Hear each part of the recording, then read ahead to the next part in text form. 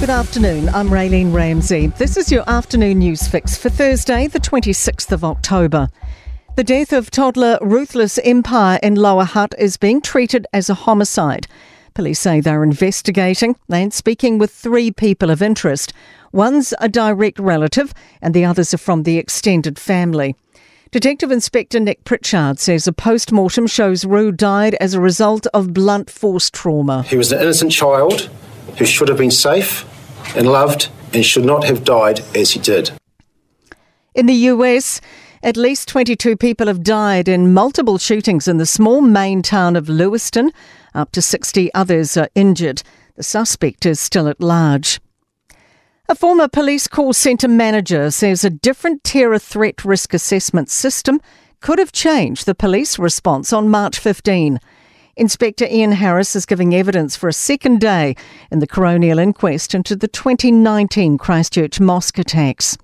Harris denies it was a mistake to label a call from a parliamentary staffer who'd been forwarded the terrorist's email as priority 2.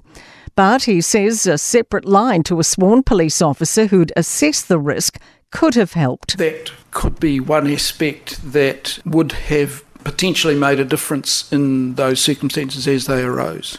Harris says numerous changes have been made since the attacks.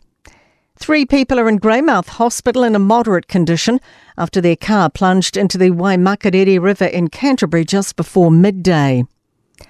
The fight to eradicate Mycoplasma bovis is entering a new phase.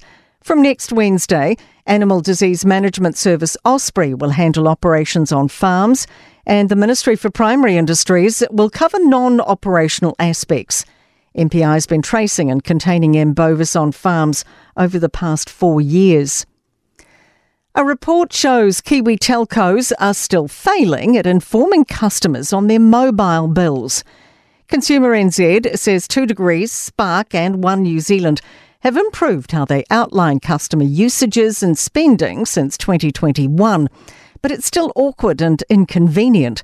Telecommunications Commissioner Tristan Gilbertson says only 13% of customers get annual spending summaries from telcos. Ballet great Sir John Trimmer has died today. He was 84. Trimmer was a principal dancer, teacher and director with New Zealand Ballet for almost 6 decades. To sport, in New Zealand's Chris Villicourt is suspended for the rest of the WXV1 competition after receiving a red card during the Black Ferns' defeat by France in Wellington. Tennis star Erin Routliffe is setting her sights on next year's Paris Olympics as she looks to close a groundbreaking year in winning form. The departure of hugely successful Christchurch United football coach Paul Eiffel has been confirmed for the end of the National League season. I'm Raylene Ramsey. That is your latest news update. We'll be back with the next update tomorrow morning from the Newstalk ZB newsroom.